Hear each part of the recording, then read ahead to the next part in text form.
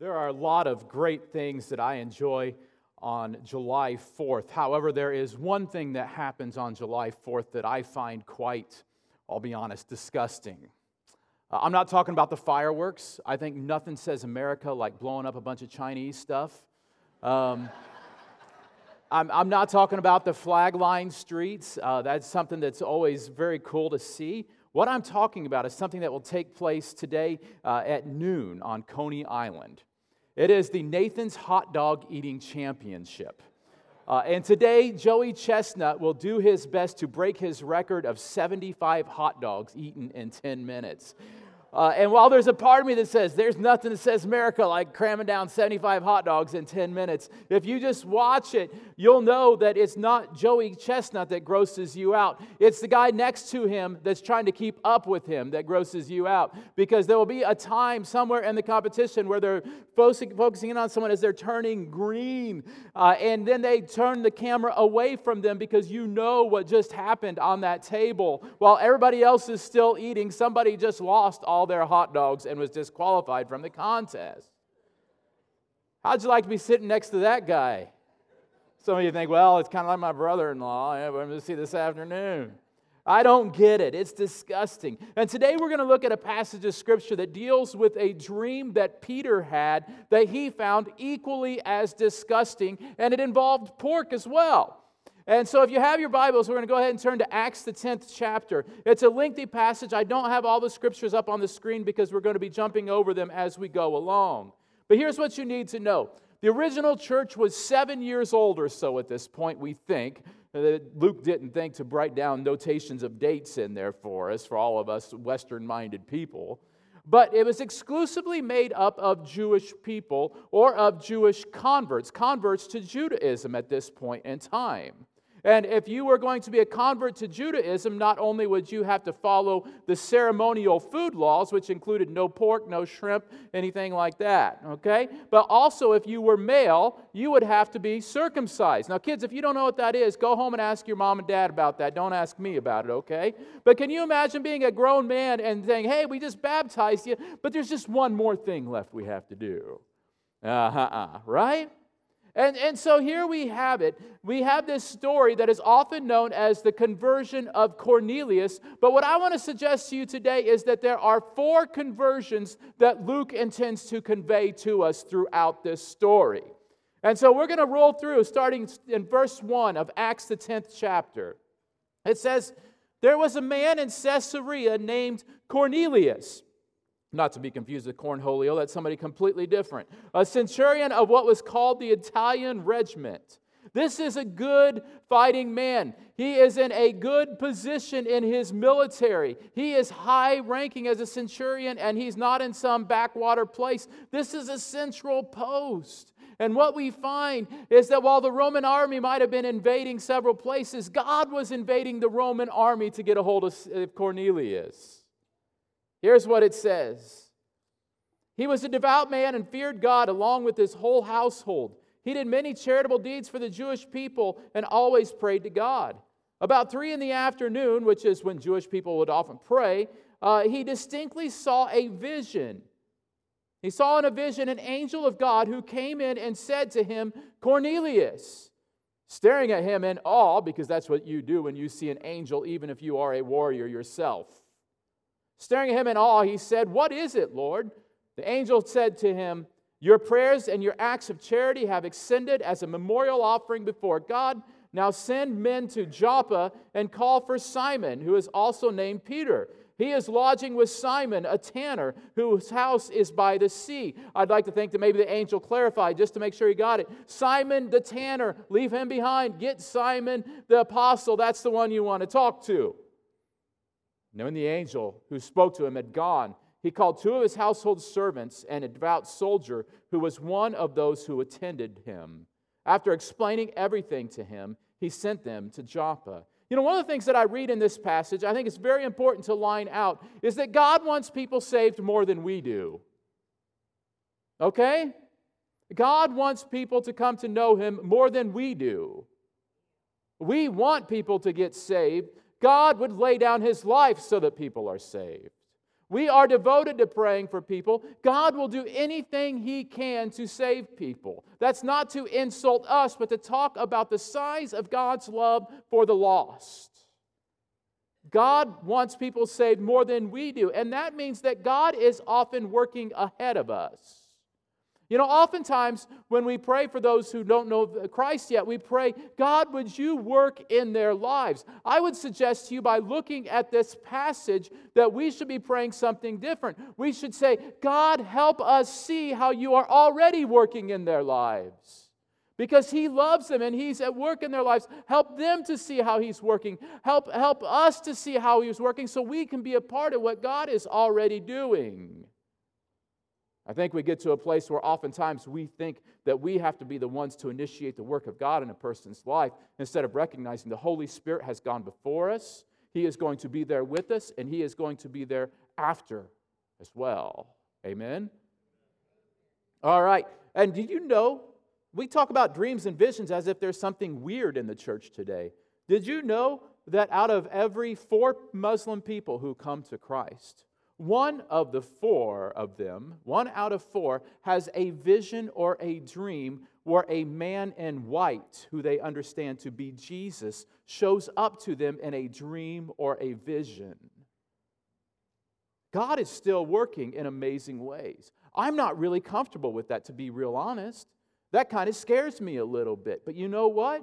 When it comes time for Ramadan and where they have a time where they focus in on their faith, one of the things that we pray for our missionaries who work with Muslim people is that God would use that time to show up through Jesus Christ in dreams and visions and to call them to the one true Savior. So it says in verse 9, the next day as they were traveling and nearing the city, did you notice that they're already on their way and Peter doesn't have a clue of what's up yet? Peter went up on the roof to pray about noon. He became hungry and wanted to eat because it's about noon and some things are universal. But while they were preparing for something, he fell into a trance. He saw heaven opened and an object that resembles a large sheet coming down, being lowered by its 4 corners to the earth. In it were all of the 4-footed animals, not just the kosher ones, but all of them. And also reptiles of the earth, which would have been declared unclean, and the birds up in the sky. And a voice said to him, "Get up, Peter, kill and eat." "No, Lord," Peter said, which was not the first time that he told the Lord no. "No, Lord," Peter said, "for I have never eaten anything impure and ritually unclean." Again, a second time the voice came to him, "What God has made clean, do not call impure." And that happened 3 times, and suddenly the object was taken up into heaven. And so what we see here is that Peter, as a devout Jewish person, he was saying, hey, I can't eat these things. Hot dogs, I'm not going to the Nathan's contest. That's gross, that's disgusting, right? He's like pork chops, those, he hadn't tried them yet. He doesn't know how good they are, does he? But what he's saying here, the message from God is that those foods have been made clean, but it's not the only message from God. The deeper message of God is not just that He's making food clean, but that He is making people clean through Jesus Christ. Those who have been seen as the enemies of God, those who have been seen as the enemies of the Jewish people, God is now stirring in their hearts. The very people who were responsible for the crucifixion of Jesus, God is now working in that army to bring about a centurion who's going to be a warrior for Christ. Here we see it. In verse 17, while Peter was deeply perplexed about what the vision had seen, and still very hungry, might I add, right away the men who had been sent by Cornelius, having asked directions to Simon's house, because good men do stop and ask for directions, it's right there in Scripture, you see, stood at the gate. They called out, asking if Simon, who was also named Peter, was lodging there. And while Peter was thinking about the vision, the Spirit told him, 3 men are here looking for you. Get up, go downstairs, and go with them, and have no doubts at all, because I have sent them. And then Peter went downward to the men and said, Here I am, the one you're looking for. What is the reason you're here?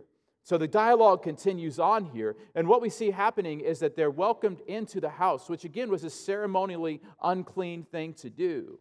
And then what we're going to see next is that not only does Peter welcome them into the house, but then Peter goes with them, and he goes into Cornelius' house, where Cornelius has not only gathered himself, but he has gathered a bunch of friends and family, and there is a packed room full of Gentiles. This is a place that Jewish people should not have gone in their day and time, but Peter believed now that God had made them clean. And so Cornelius tells the story about what was going on. They swapped stories because that's what good guys do, right? They told stories about their dreams, and they realized, wow, God is working in both people here. And in verse 33, here's what it says. Cornelius says, "So I immediately sent for you, and it was good of you to come. So now we are all in the presence of God to hear everything you have been commanded by the Lord." And Peter began to speak. "Now I truly understand that God doesn't show favoritism, but in every nation the person who fears Him and does what is right is acceptable to Him." Amen to that. And so we see that the first of the four conversions that Luke wants for us to come to mind today is actually the conversion of Peter.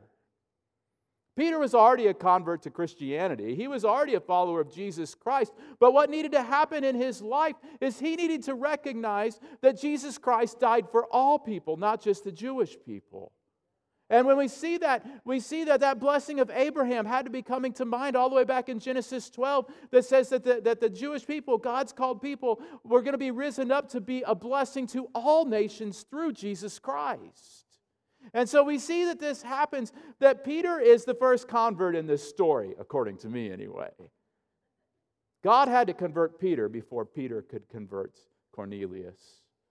God had to convince Peter that Cornelius and all of his family were just as worthy of the blood of Jesus as he was, not because of what they had done, but because of what Christ had done for them. I wonder if any of us need a similar conversion today. But we're going to see the next conversion that happens. Peter gets up and preaches as he often does. And then while he's in the middle of the sermon, here's what happens. Verse 42, Peter says, "He commanded us to preach to the people and testify that He is the one appointed by God to be the judge of the living and the dead. All the other prophets testify about Him, that through His name everyone who believes in Him receives forgiveness of sins." And it says, while Peter was speaking these words, the Holy Spirit came down on all those who heard the message. Apparently, the Holy Spirit hadn't got the memo that you're supposed to wait for the invitation hymn for these things to happen. And the circumcised believers who had come with Peter were amazed because the gift of the Holy Spirit had been poured out even on the Gentiles. By the way, Luke, who's writing this, is thought to have been a Gentile as well.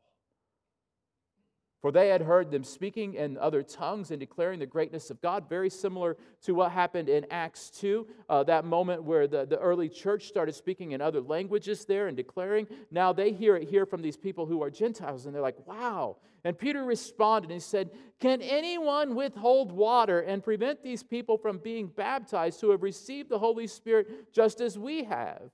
He commanded them to be baptized in the name of Jesus Christ, and they asked him to stay for a few days. So the second conversion that we see here is the conversion of Cornelius and his friends and family. We see that they now, as Gentiles, have come to faith in Christ Jesus, the first truly Gentile converts to Christianity, the first ones to say, yes, we believe in the blood of Jesus Christ. God is expanding His kingdom then. He's expanding it today as well. Where could He possibly go next? But then we see that there's a third conversion that needs to take place. It says in chapter 11 that Peter went home and he got into some trouble with the rest of the apostles. You see, they didn't know what he knew. They hadn't heard the experience that he had had. It says the apostles and the brothers and sisters who were throughout Judea heard that Gentiles had also received the word of God. When Peter went up to Jerusalem, the circumcision party, that's a heck of a name to call yourself as a party, isn't it? We're the circumcision party. It's right there in the Bible, I'm just pointing it out. They criticized him, saying, "You went to uncircumcised men and ate with them?" People start coming to the Lord. Oftentimes we start getting opposition. And as it goes on, Peter talks to them and tells them the story because he doesn't want to face them in a battle. He knows that they're on the same team, and so he chooses to bring them along with the work of God. So he tells them what happened through his dream, through Cornelius' dream, through that encounter there with Cornelius. And listen to their response in verse 17. Peter says, "If then God gave them the same gift that he also gave to us when we believed in the Lord Jesus Christ, how could I possibly hinder God?" And when they heard this, they became silent, and they glorified God, saying, "So then, God has given repentance resulting in life even to the Gentiles." So the third thing that we see is the conversion of the church leaders. That the church leaders, because of Peter sharing with them, because of their response to the work of God, they recognize that all people are created in the image of God, that Jesus died for all people, and that the message of Jesus is to be shared with everyone. But it took Peter going ahead of them. It took Peter taking the risks. It took Peter being obedient to where the Spirit was leading them so that they could then follow. I wonder if God is calling you to go ahead of others. I wonder if He's calling you to go ahead of others with the gospel, to go ahead of others in ways that maybe the culture is not ready to go, where the church is not ready to go, but is in line with Scripture. This week we had my missionary friends in town, the Maxwells from Kenya, and their son Caden's one request. He's a teenager, so he wanted to go see the busts. While this might have caused some controversy among many teenagers, I knew that the busts he were talking about were the busts up in Canton, Ohio, at the Pro Football Hall of Fame. That's kind of funny, right? All right. As we walked through the room, which has quite a vibe to it, one of the first busts that I saw was that of former Chicago Bear, Gale Sayers. While people will remember him for his running prowess on the field, there's another story, though, that comes to mind for me. Sayers was a black man. He played in the mid-60s to early 70s, right when teams were trying to figure out what racial integration looked like.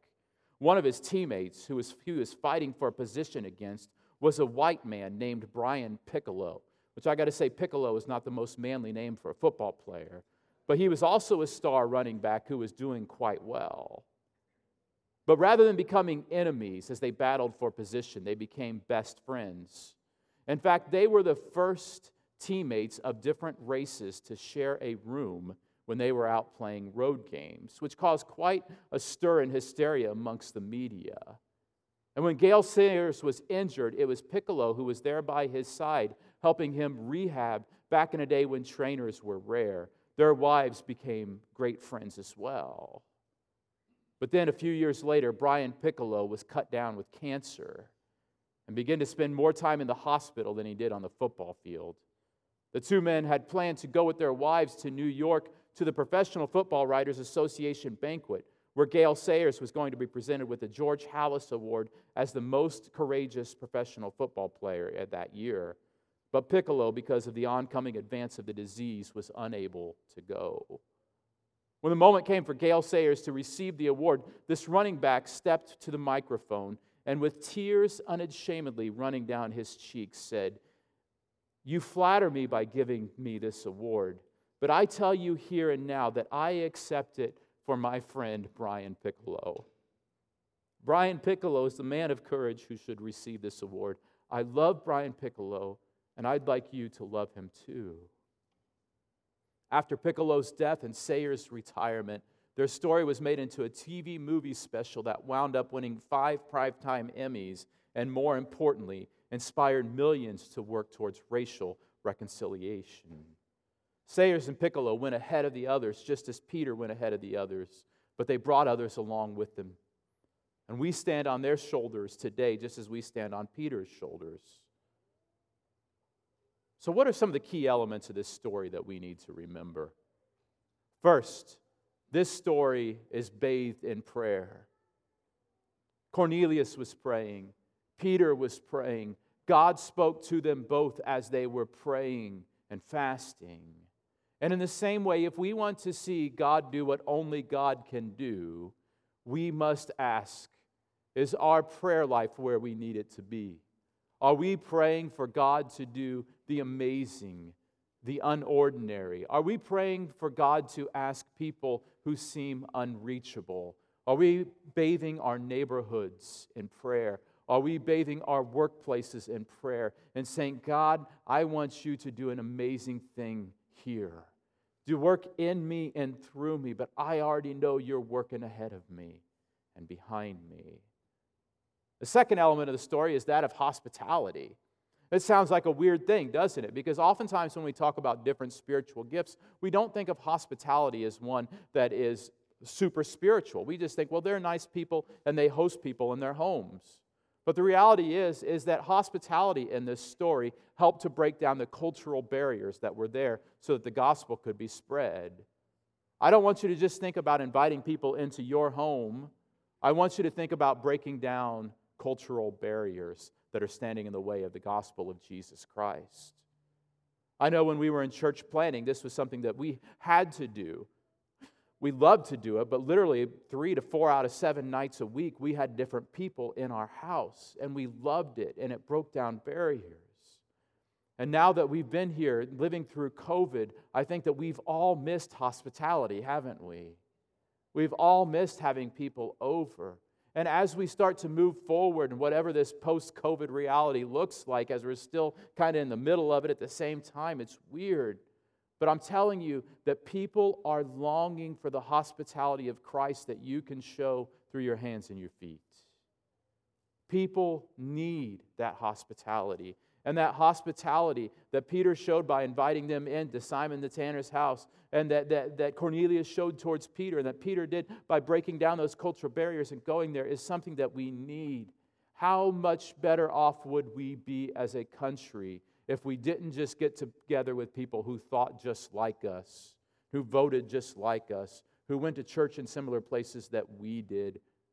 How much better would we be if we sat down across the table with people who were different from us and listened to their story? One of the greatest ways that you can show hospitality is not just by cooking some great ribs out on a smoker, but also by choosing to listen to people. Ribs are important too, but I'm telling you, that listening to others' stories is vitally important. Will you hear their story? We are caught in this cultural moment where we think that we have to have a comeback for everything. What if our comeback was love? What if our comeback was love to what we heard? You don't always have to be right. You don't have to win arguments. What we are commanded to do in Scripture is to show the truth in love, to let everyone know that they are loved by God. Prayer and hospitality. The third thing is the willingness to follow the Holy Spirit. Peter was willing to go where the Spirit led him. We often talk about Peter's disobedience. The reality is Peter did something in this passage that no one else had done up to that moment in time. Where is it that the Spirit's leading you to reach out to someone who is viewed as unlovable or unreachable? Because God wants to use you and me and all of us together to reach people who are not like us. And finally, the fourth element of the story, this is common in missionary circles. I don't know if you've ever heard of it or not, but this principle called the person of peace. In missionary circles, when you go out and you try to build a relationship in a community, when you try to reestablish yourself, one of the things that you always pray for is a person of peace. You always pray for who is it that is that one figure that is well connected in that community, that if I can build a relationship with that person, it's going to open the door for many others. For Peter, that person was Cornelius. I should say for God, because God chose Cornelius. Peter didn't. Peter just followed God's leading. Who has God chosen to be a person of peace into some of the neighborhoods that we haven't reached? Who has God called to be a person of peace with our Somalian neighbors? Who has God called to be a person of peace with our Nepali neighbors that we have in our area, right around our church, and in other areas where you live? Who are those people of peace? Would you pray, God, show me that person of peace so that we can bring the gospel of Christ to those who He wants to reach, which is everyone. So we've got 3 conversions we've looked at today that Luke wanted us to see and experience in this story. Started with the conversion of Peter, where he recognized that all people can be saved through the blood of Jesus. And went to the conversion of Cornelius, where he and his family chose to follow Jesus. And went to the conversion of the early church, where the leaders recognized that God was doing something to save all people. But the fourth conversion that we need to consider in this story is our conversion.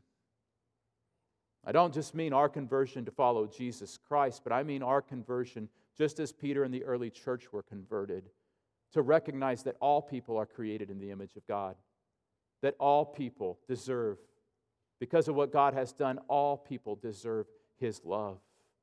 God desires that all people hear His message and see His love. Is there someone that you've written off? Is there someone that you have thought to be too far from God? A people group that you say they're unreachable? A people group that you see as the enemy instead of people who Christ died for? Is there a conversion that needs to take place in your heart today? Last week we had a small gathering, kind of a last-minute gathering where we had several people in our church meet the Maxwells. And there were about 30 of us that were gathered out in the foyer out here, including about 10 kids who heard about the plight of street kids around the globe, many for the first time. After hearing Tyler and Amy give a presentation at the end of the night, I asked for 3 people to pray for the Maxwells and their work with the street kids around the world. And while adults usually hesitate to pray, to volunteer, I don't know what it is about it, so I'm the same way, there was one young lady who didn't. And when I asked for someone to pray, immediately in the back of the room, I saw the hand of a little 8 or 9-year-old girl named Lily raise her hand. She wanted to be the first to pray for the Maxwells and for their work with the street kids in Kenya, for kids who would be just like her in many ways, except they were born into a different situation on the other side of the world. And so as she came up and prayed very boldly for God's work among the Maxwells, I tried to hold back my tears the best that I could. I don't think it happened by accident.